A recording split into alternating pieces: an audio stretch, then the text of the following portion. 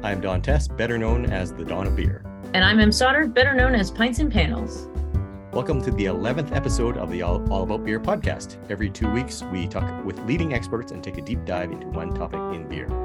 Visit allaboutbeer.com and follow us on social media at allaboutbeer.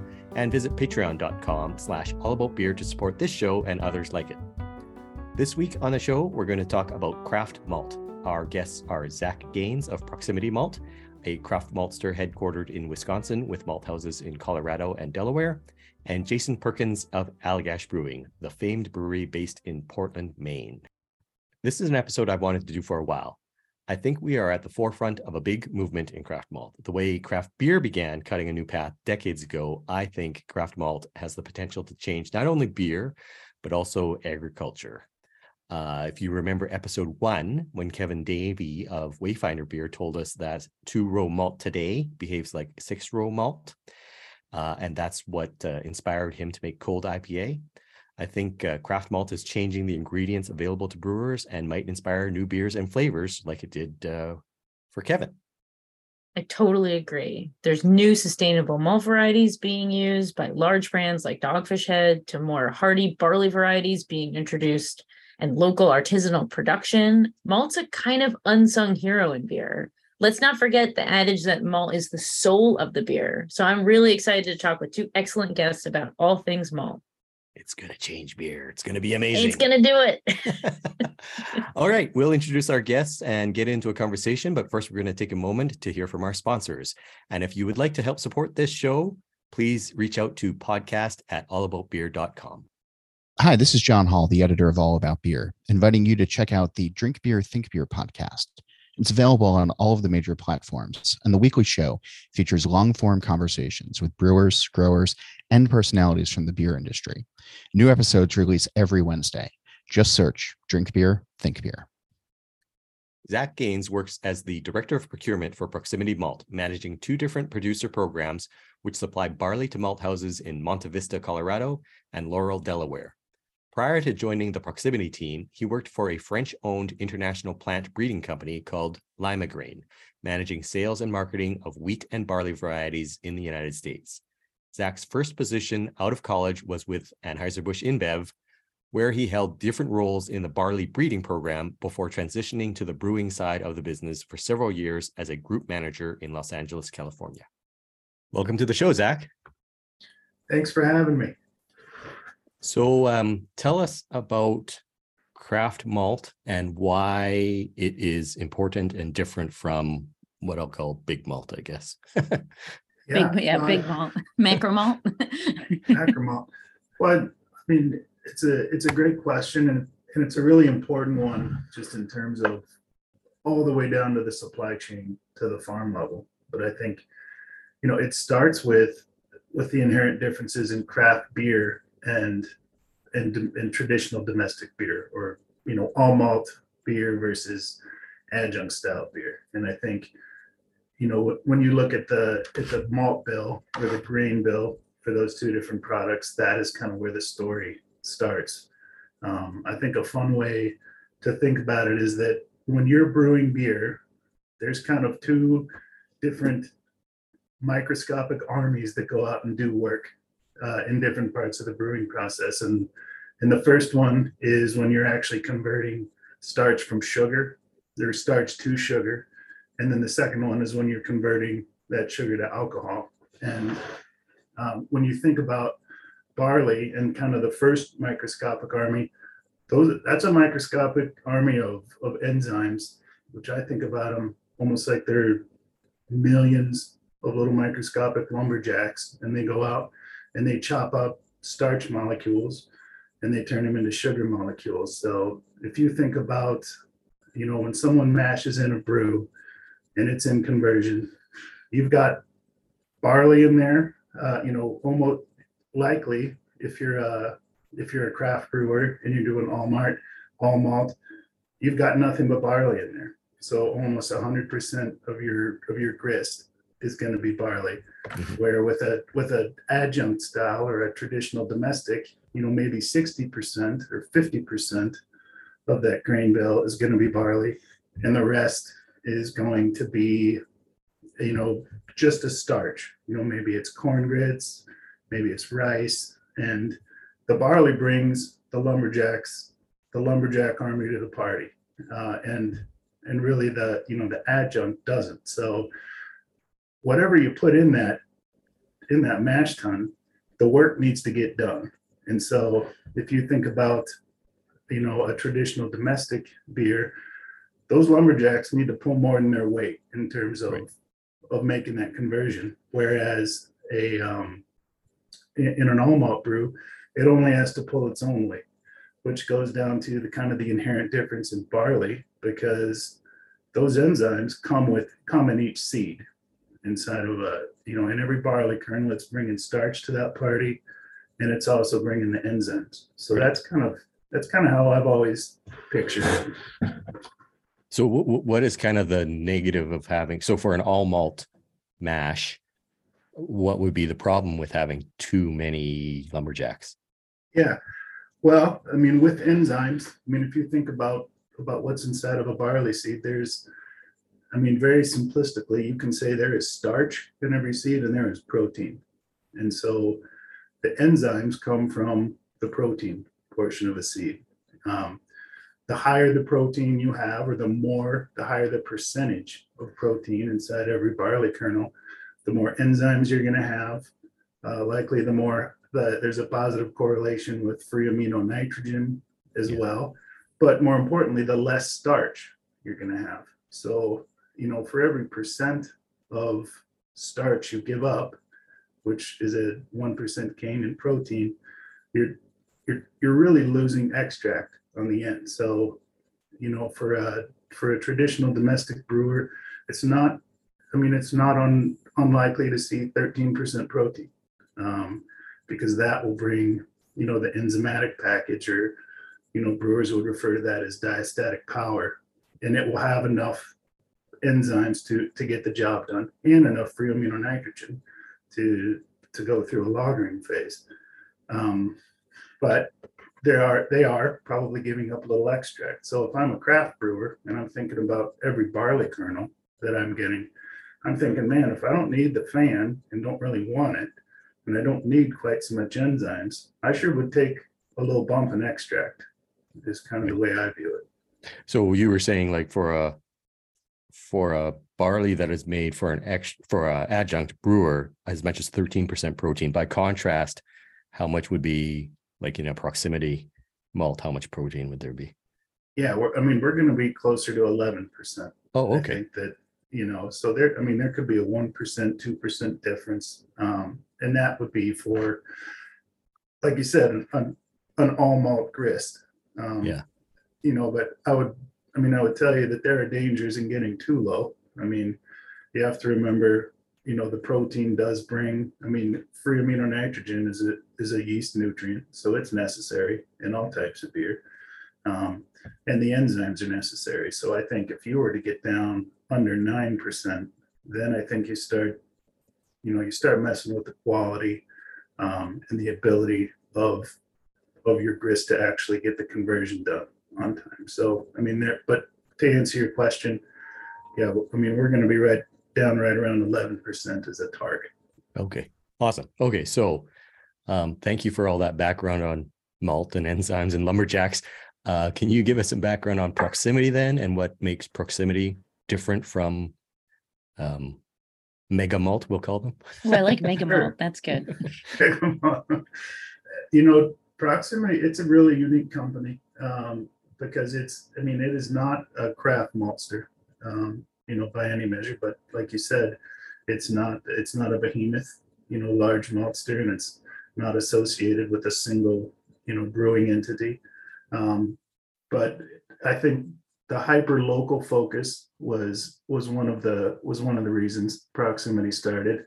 We have a malt plant in southern Colorado in the middle of the San Luis Valley, which is, there's some incredible barley growers, that are 5 miles from our malt house. And then the other one is in Laurel, Delaware, which is located in the middle of an emerging winter malting barley area, which is super cool, because you're taking an opportunity to to farms out there that didn't exist before proximity was there.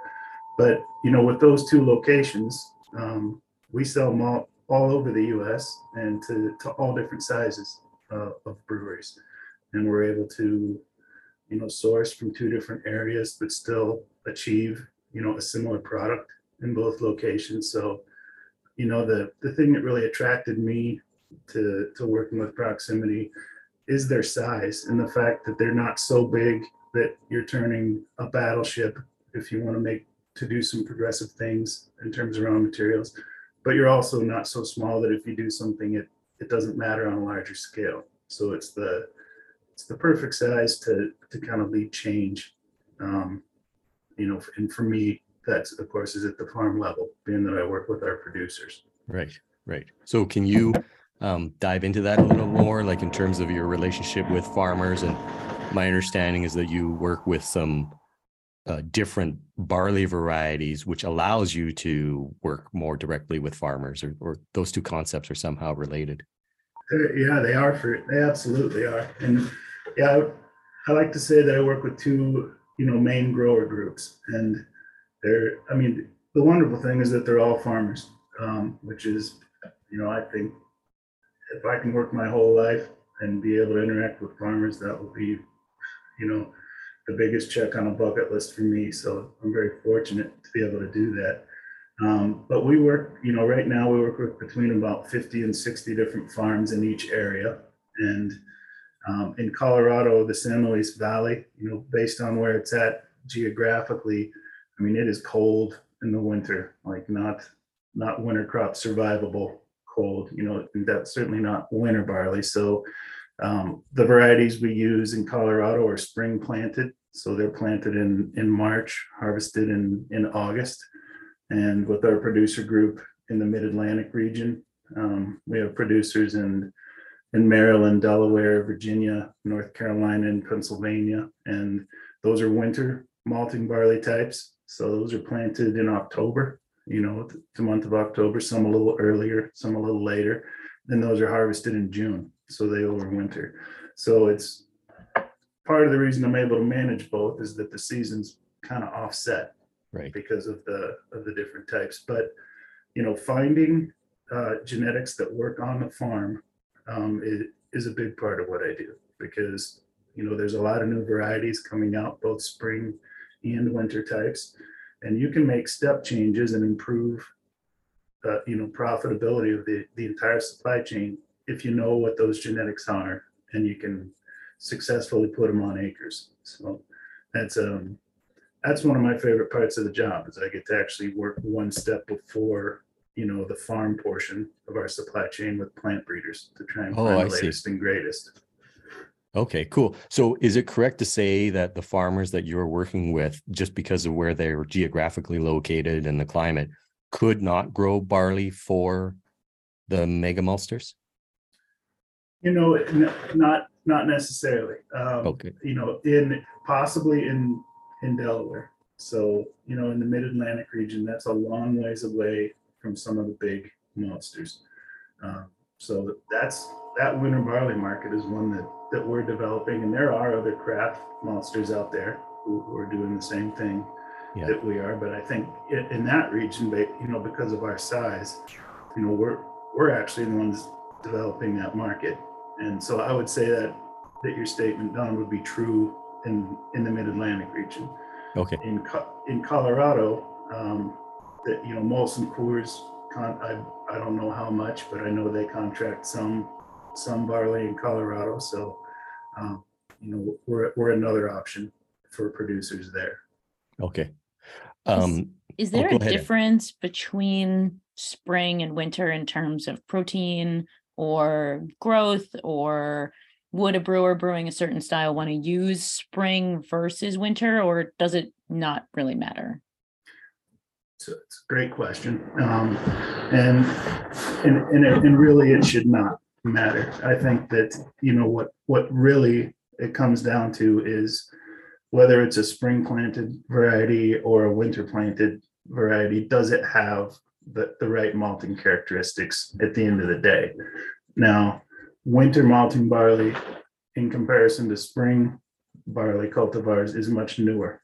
I mean, if you think about the amount of time people have been growing barley in Idaho, Montana, I mean, you got 100 years of development and breeding work into spring cultivars. So I think that, that the quality parameters are much more defined with spring cultivars versus winters. But the thing we have going, or kind of putting wind in the sails of winter malting barley, is that they are used in European countries. So it's not, while efforts to breed, domestically bred, from like American universities or breeding companies for winter are just now, that chain is kind of just now starting to catch, where we're seeing some good material. There's some very strong European cultivars that work over here. But to answer your question, and I would say that there should not be, but I think winter barley is starting to get there now, where it can compete at the same level in terms of extract, which is what's most important to everybody. Great. So craft beer, depending on how you define it, and when you pin the beginning of the movement, is maybe 50 years old now. What has been the problem? Like, why is it so hard to make change in the malt industry? Yeah, and that is I mean, this is a can of worms for sure, but I can tell you that a plant breeder they have a really hard job, because they serve three masters in terms of a brewing supply chain. They need to release a variety that works well on a farm. So if I'm a farmer, I need it to yield a little bit more than my old option, because I know the old option and I know how to grow it. So, what's my opportunity cost for changing and taking on a new line? And if I'm a maltster, I'm thinking, well, I know how the varieties that I'm using, I know how they work. I know what their hydration times are. I can dial in my extract. And then, anybody who's ever worked at a brewery, I mean, having to redial in an entire brew house and fermentation department around crop year changes, things that maybe are even the same varieties. I mean, not only is it a pain, but it costs money. So it's an industry that is built to run with consistency. And by introducing a new variety, you're disrupting that in some way, even though the whole, new genetics provide an opportunity for people to make more money. So it's, it's that level of change that is hard. So when you're introducing new varieties, you really have to convince three people, but I would argue that it's the job of the maltster to really take the lead and taking on new genetics. Okay, cool. So is it for spearheading new initiatives for like genetics and whatnot? Is that big malting or universities, or who's creating these new cultivars? Like I'm really fascinated by it, because it reminds me, I think, a lot of hop production, but maybe it's not. No, I would say that it is. I mean, I think that it's a longer process to bring on a new small grain, barley or wheat, than it would be, in hops, just in terms of the investment and the time that it takes. But I mean, right now I think there's 23 to 25 different universities in the US who breed for small grains, and I would say all of those have wheat breeding programs on some level, or wheat trialing programs. And then a subset of those are also working on barley. Oregon State University, University of Idaho, Montana State University, North Dakota State, University of Minnesota, Cornell, Michigan State, Virginia Tech, I think maybe even University of Maryland and North Carolina State. So those are public institutions that are actively breeding and trying to find new cultivars. And then you also have, larger breeding companies, and a lot of those are kind of multinational. I mean, I used to work for a French-owned company called Lima Grain, and they had 3 different programs in Europe. You have companies like KWS, which is a German company. So there's a lot of people. At the end of the day, there are a lot of new varieties coming. These are all pipelines, and it's kind of like where you run into the problem is they're like, hey, we've got something, we think it's better. Brewing industry, could you take a look at this? Could you find ways, if it feels like it fits, how do we actually get this out on acres? And that is where it gets hard.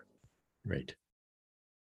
Because the farmers won't plant it unless they have a buyer, and the only buyers is the malt houses, and the malt houses will only buy it if they have a buyer, and the only buyers are breweries. So yeah, absolutely. That is exactly how it is. And it takes a whole supply chain to want that change to happen. And again, there are a lot of reasons why that's a challenge, right. but it still happens. And back to a point you made earlier, there was a time when there were not craft specific varieties where Anheuser-Busch has a breeding program, Molson Coors has a breeding program. So I mean they're going to breed barley varieties for their styles of beer, and I think that there was a portion of time where craft brewers were essentially using varieties that were bred for adjunct style beer. So I think just the fact that craft beer now has such a huge presence, and they, per barrel, they use, 2 to 3 times as much barley as a traditional domestic brewer. They now have a voice. So you're starting to see varieties that are suited specifically for craft and benefit craft brewers begin to get out on bigger acres. Is there anything in the pipeline that's coming down that you're like, hell yes, let's, yes. There's a lot of things that are actually, that's, part of my role with proximity is to look at that, to look at those new varieties and do research. And, at our plant in Colorado, we're fortunate to have Colorado State University research extension down there, and the bulk of the work they do is on potatoes, but they're able to do small grains work. So we had a trial with them, and we looked at 14 new varieties along with some of the ones we use now. And I mean, there's some stuff that just blew my mind in terms of the top end yield potential. That's exciting. And then and the same thing in the Mid-Atlantic. I think a breeding cycle, and that's from a time when a plant breeder makes a new cross. So you've got something brand new, they put a mom and a dad together, and you have hopefully something that's better. From that time until you actually have enough seed where you can put it in the field or on a few acres to really kind of kick the tires at the farm level, it's going to be anywhere from 7 to 10 years. And I think AAB, the American Malting Barley Association, they put a lot of effort and resources into kind of bolstering development of new cultivars, and a lot of that's been in the winter barley. So we're just kind of now starting to see the fruit, specifically from Virginia Tech.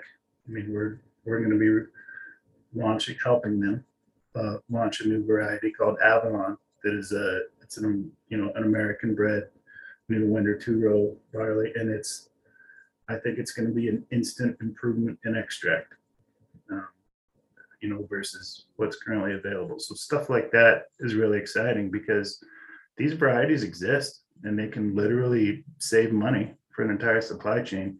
You just have to know where to find them. Right. We sort of glossed over it. Can you just, in terms of size, talk about how big like the mega maltsters are versus how big proximity is versus how big, the smallest malt house might be? Yeah, I mean, the smallest, I think craft maltsters, and they're of all sizes. And one, I just want to say that I think they provide, craft maltsters provide a huge value to the industry because they are hyper local. There are beers I know. I live in Fort Collins, Colorado, and there's a couple of really cool craft maltsters here. And I know I've drank beer on tap in town that the barley has traveled from the field to their malt house to a tap less than like 6 miles. So, wow. Whoa. Yeah. being able to do something like that is amazing. Yeah. But I think, the smallest people, I mean, they might be able to contract, 100 or 200 acres of barley, with an average yield of, around 100 bushel per acre, and that might be what they do for a year. And Okay. the biggest monsters, you're talking about, if you think about the amount of malt that Anheuser-Busch would need, they have 12 domestic breweries that, probably brew between 8 and 14 million barrels a year each. So, that is a huge amount of barley and amount of malt needed for that. And I'd say, proximity, we're in the middle between the craft monsters, and, we're, very small compared to the likes of someone like Molson Coors or Anheuser-Busch, but, we're much bigger than what you would consider a traditional craft monster, if that kind of answers it. Right. I'd say we're the perfect size, the perfect size to be progressive is kind of how We're running short on time. I did want to ask, for the average beer drinker, if you could sum up for the average beer drinker why they should care about craft malt and what they can do to help support craft malt. Yeah, Can you I would speak to that? say absolutely. I think if the average beer drinker cares about, the agricultural farm communities where their ingredients come from for their beer, then they can absolutely do something about it. And I think that's as simple as, if you have a favorite brewery or a few breweries, just asking the question, hey, where do you source your malt? And is there anybody local? A lot of breweries are trying, they're trying to ascertain the value of, because, craft malt, and I would exclude proximity for this, but craft malt is likely going to be more expensive, in terms of just, price per weight than a larger malting company. So craft brewers are looking for the value there. Why should we spend this money? And if customers care and they care about local, and they care that their malting, that their brewer is using malt that is bred specifically for craft beer and adjunct style of beer, just making that known can honestly make a difference. And that message can travel all the way down to the farm level. So I think just showing they care and asking questions. Awesome. Thank you, Zach. Em, did you have any other questions? I guess my last question would be like, what's the future of malt? Like, what do you see coming down the pipeline? We already talked about that, but is there anything you wish would happen, or do you see where do you see proximity going?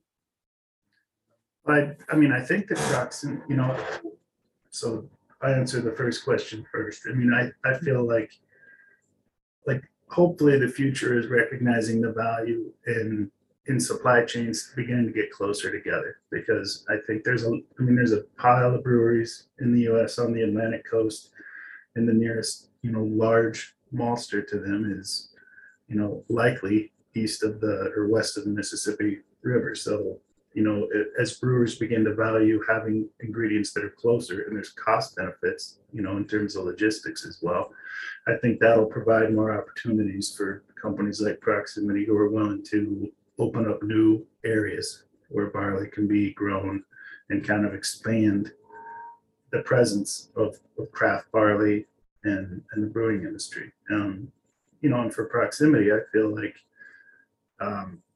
we have a success story that's happening in the Mid-Atlantic region with winter malting barley. And I think that it's going to be a proof of concept that can happen, that there can be new opportunities at the farm level, that brewers and distillers can be closer to their ingredients, but they need to support people willing to open up these new markets. Awesome. Very cool stuff. Yeah. Zach, if people want to learn more about Proximity and what Proximity is up to, where can people find you? Yeah, they can call me. I love talking to people in the industry. I'll give you my phone number. It's 970-402-2934. But my email address is just zach.g@proximitymalt.com. And you can go to our website as well. So I appreciate you all making some time to hear about what we're doing. Awesome. Thank you, Zach. Thank you very much, Zach. Thank you both. Jason Perkins is the brewmaster and vice president of brewing operations, encompassing the departments of warehouse supply chain, production, packaging, and quality at Allagash. Jason has been a part of Allagash since 1999.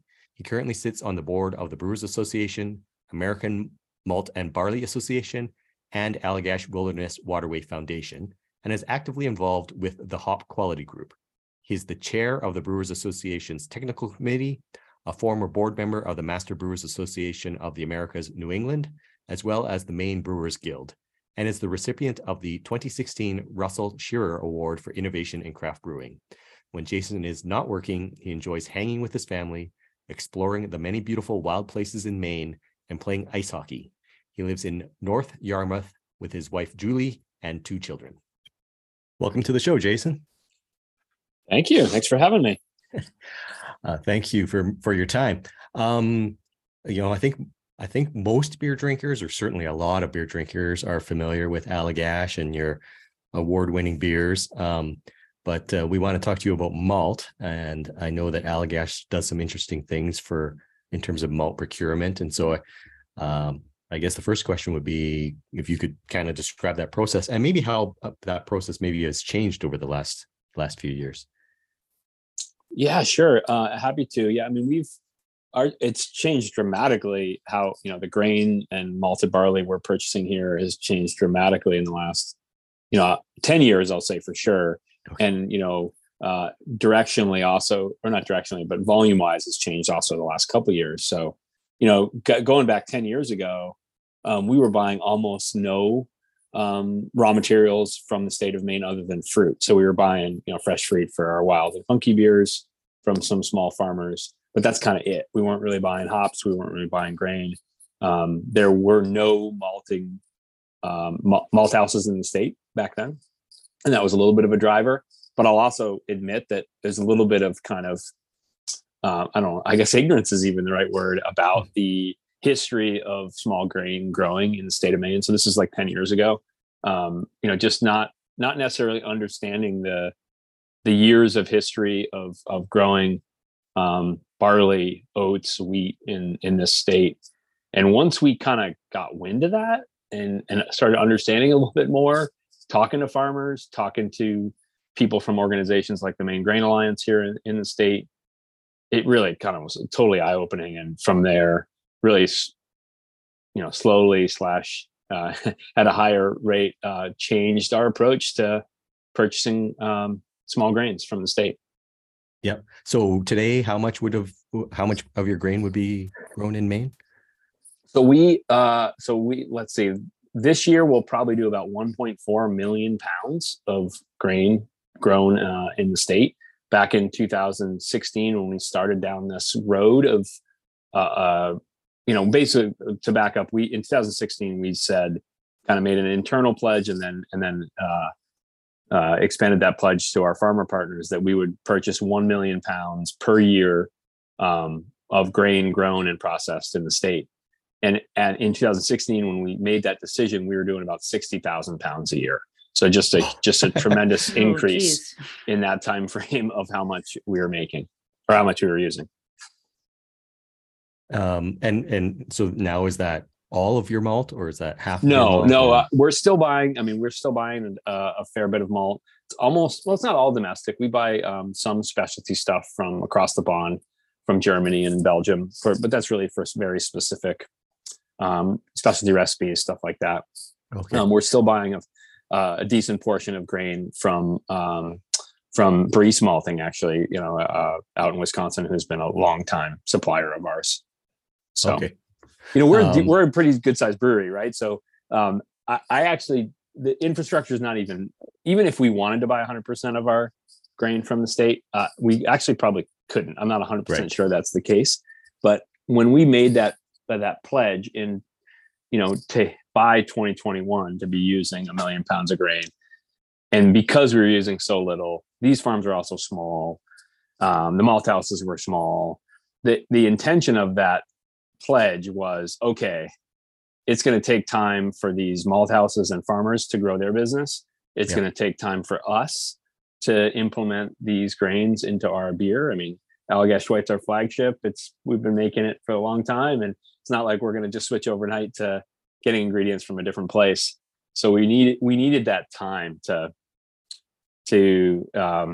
play around with it, make sure the quality is where we needed to be, make sure those farms could grow their processes and so on.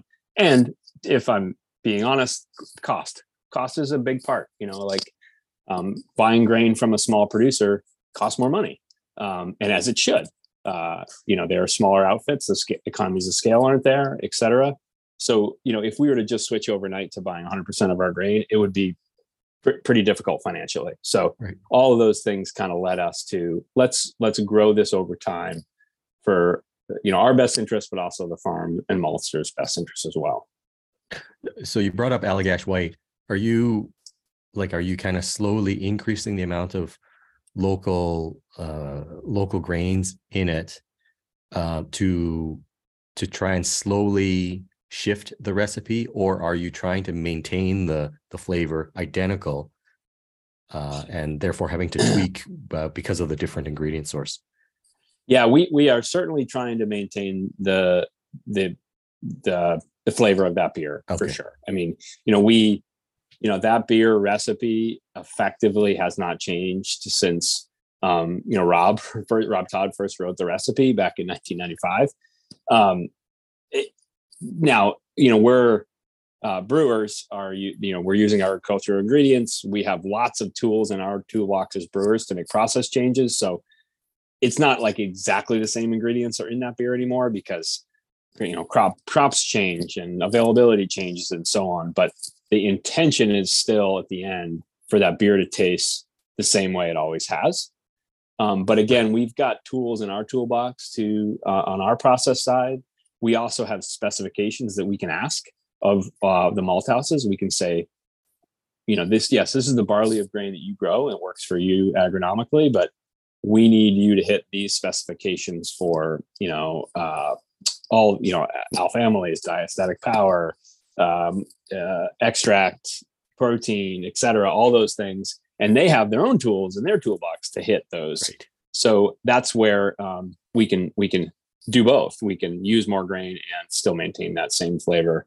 To answer your question more directly, we are continually increasing the portion of Maine grown grains in white every year. And some of that is with base malt, with malted barley. And but also white is made is a wheat beer, of course, and also uses a good portion of oats. So there's a high portion of locally grown wheat and oats in every batch of Allagash White, and that's continuing to increase every year as well. Right. Okay. You sort of hinted at it, like you referred to your farming partners. I was wondering if you could kind of describe how 2016 you make this pledge. What had to happen with farming partners, with malt houses, with even trucking or whatever to bring us to today, and then bring us to tomorrow as well. Sure. Yeah. Lots of things for sure. And again, back to that way we made that pledge was, you can count on us. We can't tell you exactly how much we're going to increase it every year, but you can count on in 5 years from now, we're going to be purchasing this much, and use that to help guide, best, like where to source your barley, where to, how to expand your malt house. So we work with two primary malt house partners in the state. There's two in the state. We work closely with both of them, Maine Malt House in Mapleton and Blue Ox in Lisbon Falls. They're each a little bit of a different model. Blue Ox has partnerships with several farms, and they purchase barley to their needs. Whereas Maine Malt House also owns their own fields and grows their own barley. So they were like a farmer and a malt house in one. So each company has done different things, but both of them have expanded pretty substantially in terms of acreage they're farming, malt house capacity, storage capacity. And, I am not going to pretend that's exclusively because of Allagash. There's also been just a continual increase in local malt purchasing in our state by maybe not every brewery in the state, but many of them. We're certainly by no means the only craft brewer in Maine who is buying a ton of grain from these local folks. So it's us, but it's also just a movement towards purchasing more locally and recognizing that the quality's there, the carbon footprint is substantially lower, the supporting of jobs and expanded acreage is all just a kind of just honestly just a win-win all around story. Right. Is it fair to you kind of hinted at that historically grains were grown in Maine, maybe that kind of went away, and so in terms of the farmers, how they wouldn't have had the equipment or whatever to grow. So are you reviving communities? Is that overselling it, or I think this is super cool. So I don't think it's totally overselling. Yeah. I think, and again, not just Allagash, but we play a part in it for sure. Yeah. And I think as the biggest brewer in the state, our platform, our ability to talk about it, whether it's on social media or even things like this, help raise the awareness. So I think that is as important as the actual purchasing itself, just raising awareness that this is a great thing to do. You do that do you still make 16 counties? We do. Yeah. Yeah. Yep. And 16 counties was the first we released that at the same time in 2016. And that was a beer built around local malt. So, not to go down the rabbit hole of beer development on this podcast, but, typically most beers that we make are created from a, concept first, flavor profile first. Okay, then let's go source the ingredients to reach said flavor profile. In 16 counties, we almost turned that backwards and said, these are the farms we want to support. These are the things they grow. Okay, let's take and build a recipe that highlights those ingredients and those flavors. And so that beer is 100% Maine grown grains. And we still make that. We predominantly sell that just here in the state. But we still make it, and it's still a fan favorite here. It's delicious. Yeah. Definitely something I reach for when I visit Maine. So good to hear.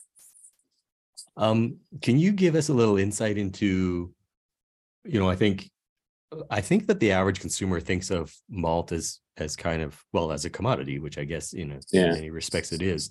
And so, okay, well, you're, instead of buying malt from maltster A, you're buying malt from maltster B, and that's it.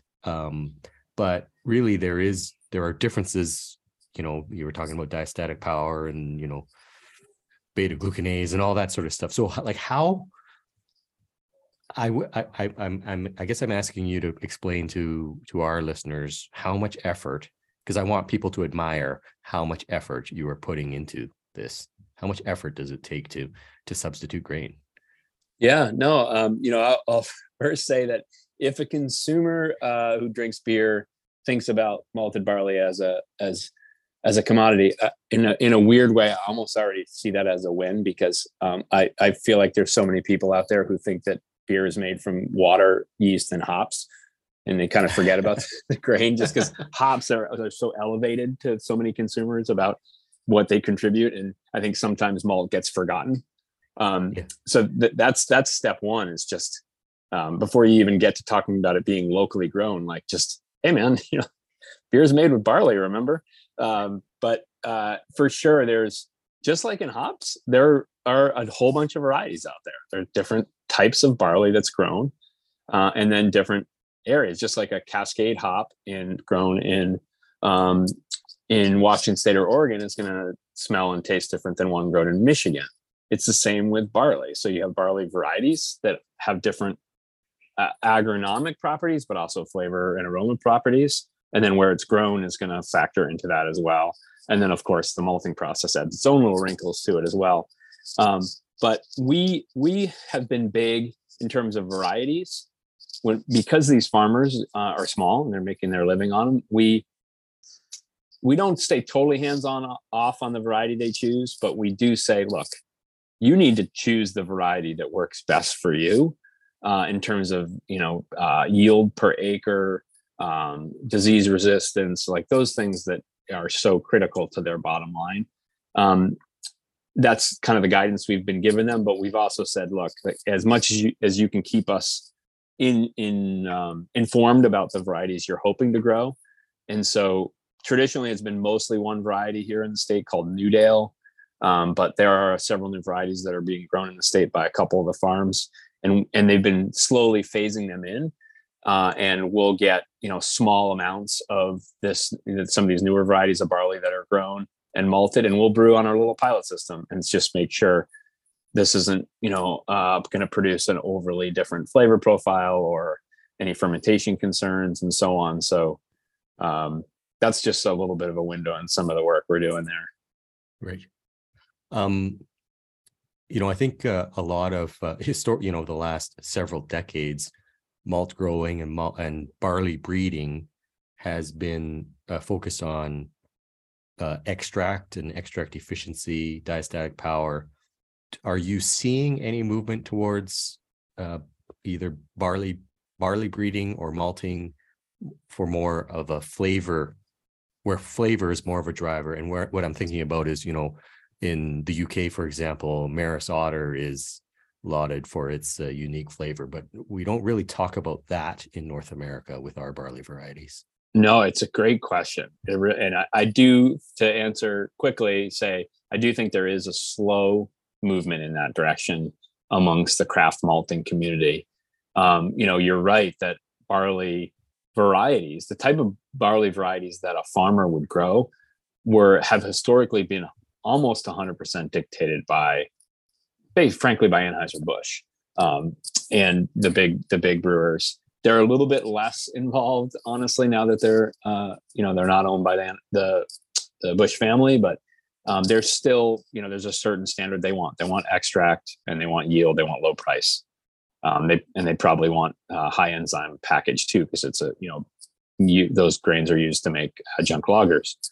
But we didn't really have even a lexicon to talk about it. And some of the work that Craft Malting Guild has done on flavor and on evaluating barley flavor and through the hot steep method and some of those things have really, I think, slowly pushing the direction towards beyond just what analytical measurements are on a certificate of analysis sheet. Let's also talk about the flavors that these grains provide. And that's really relatively new. I think the hot steep technique's only, I don't know, six or 7 years old, maybe. Maybe 8. I can't remember exactly, but it's not that old. So just even that, having even a lexicon of flavors to use and a method for evaluation is relatively new. Is there anything you're excited about in the malting that Blue Ox or Maine Malt House are doing that you're like waiting for in a couple of years, like rubbing your hands together, like getting ready for new recipes or new barley varietals?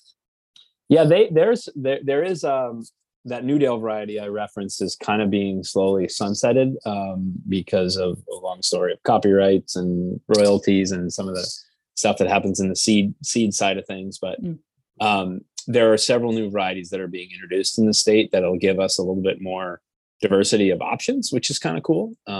Again, almost exclusively one variety grown in the state for a while, even before the malt houses have been opened. Because I should mention that before Blue Ox and Maine Malt House opened, there was barley, malting grade barley being grown in northern Maine, but it was all going to Canada to get blended into large batches. And most of that was, the varietal selection was being developed by either Anheuser-Busch or Canada Malting Company. And so farmers in Maine have actually been growing malting grade barley for quite some time. It's only in the last 10 years that these two malt houses have come online and kind of expanded the type of malting that's happening up there. But yeah, I'm excited for a couple new varieties that are coming, going to be planted in the next couple of years. That's awesome. Yeah, because I've seen last time I was visiting, I knew that your commitment to local malt because you had a huge super sack bag of Blue Ox, which means that you're really taking the local malt, and that's a big ass bag. Mhm. So you were taking it really seriously, and it was really cool to see. Plus 16 counties and all the other things that you do for the main economy is always a joy. So Thank you. yeah. Yeah, I mean, honestly, working with these farmer partners is, honestly one of the most rewarding and most fun things that I personally get to do here. Yeah. We always make sure to make at least one visit a year up. It's still a 4 to 5 hour drive for us. That was my next question. Because Maine, Maine is far north. Maine is so much bigger than everyone. You don't realize how huge it is.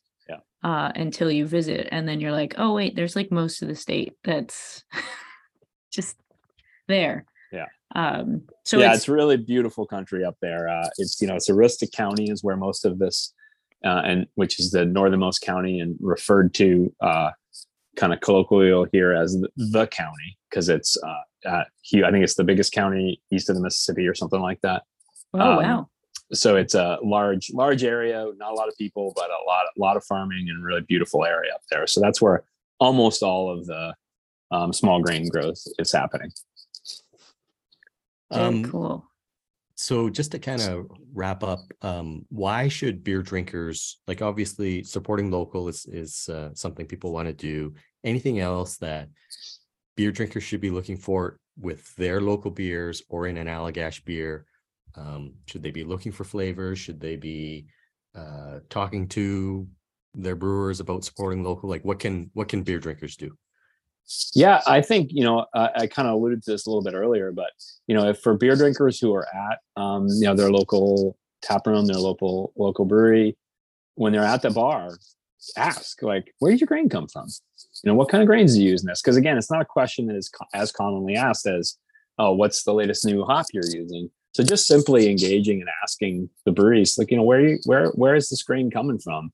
Because supporting local is a big part of it. Supporting small farms, it's a huge buying your grain from a local producer versus someone that's 600,000, 700,000, 800,000 miles away is a huge sustainability improvement. So there's just lots of good stories to be told around supporting, the closest barley, wheat, oats grower that's to you. You know what I'm going to do is next time I'm at Allagash, I'm going to order a beer and I'm going to say, oh, this tastes like Newdale barley. Yeah.